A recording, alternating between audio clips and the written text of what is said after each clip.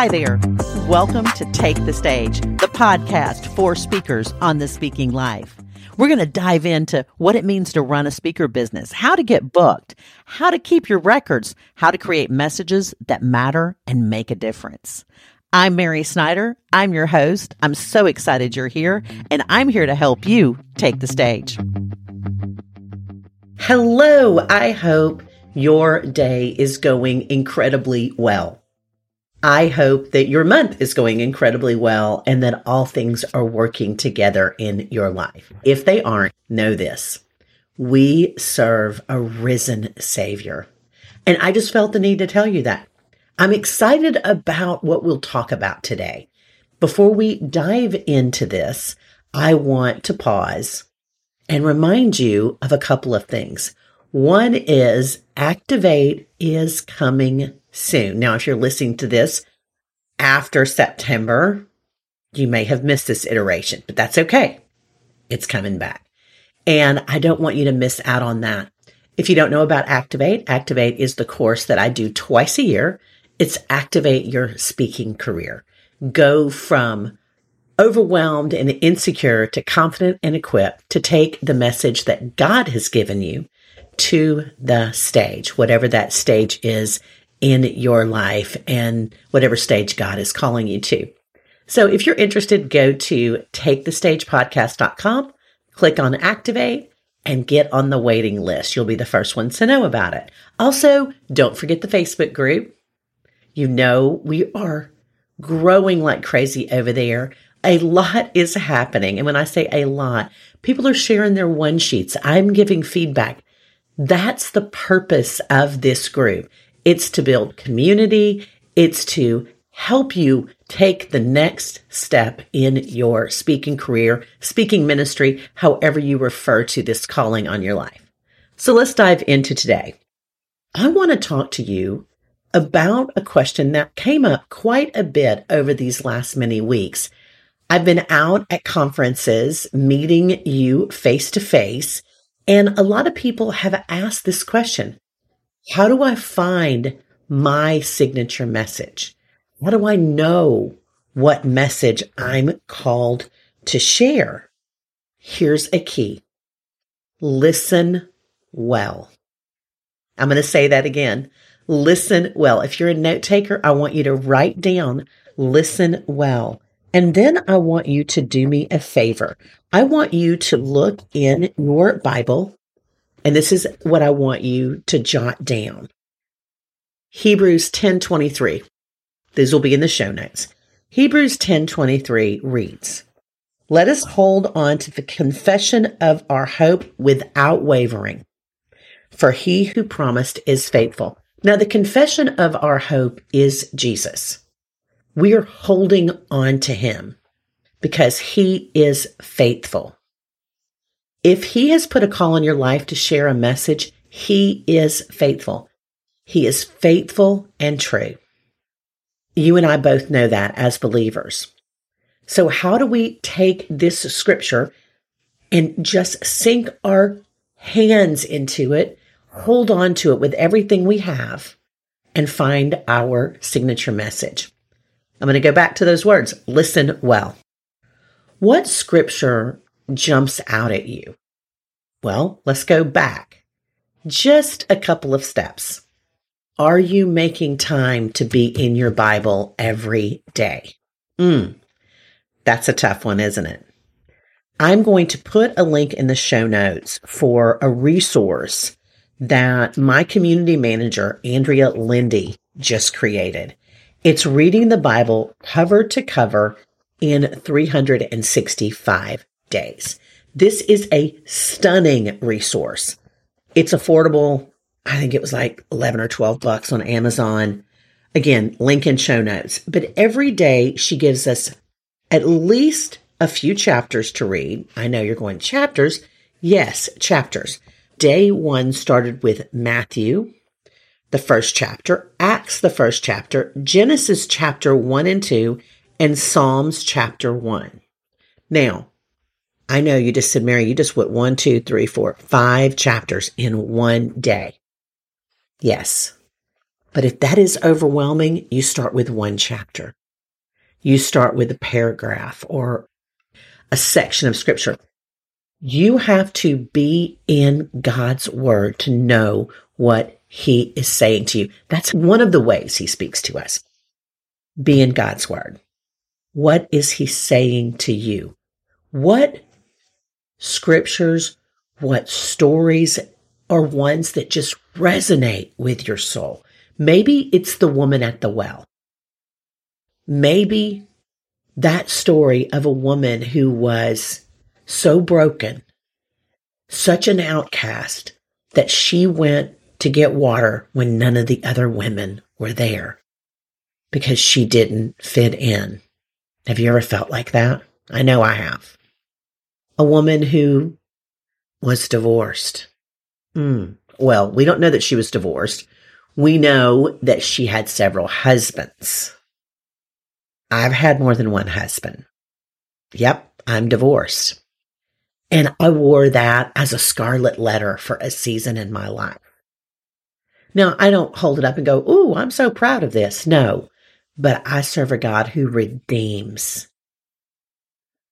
Maybe it's the story of Esther for such a time as this. Maybe you have a story that you've just been put in a position for such a time as this. Maybe it's the story of feeding the 5,000. Maybe it's the story of Pentecost that just fires you up.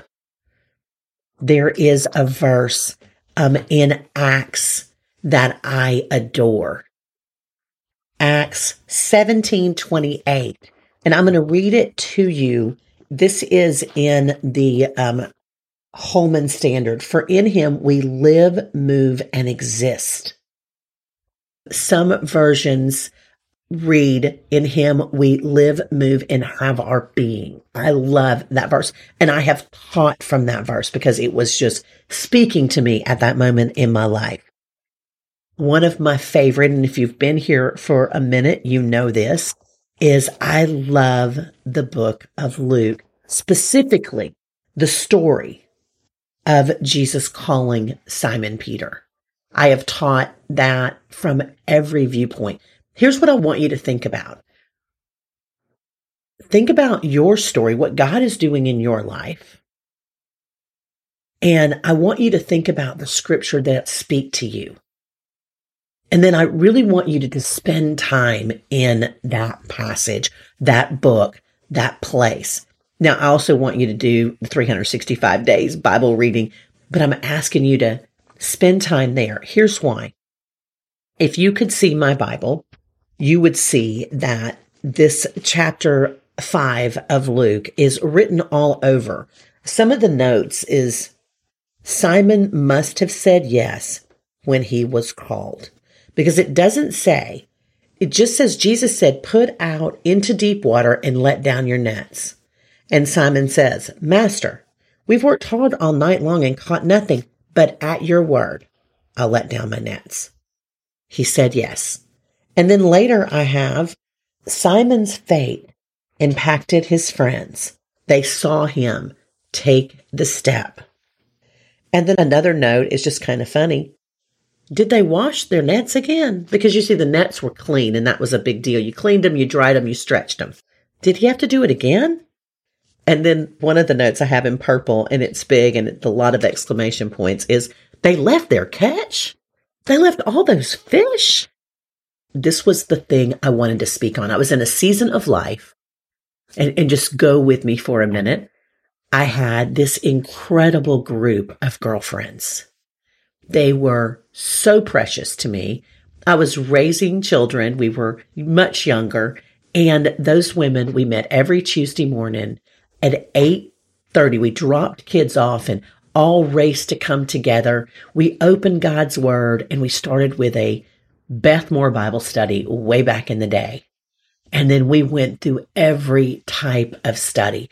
We did all manner of different authors and teachers.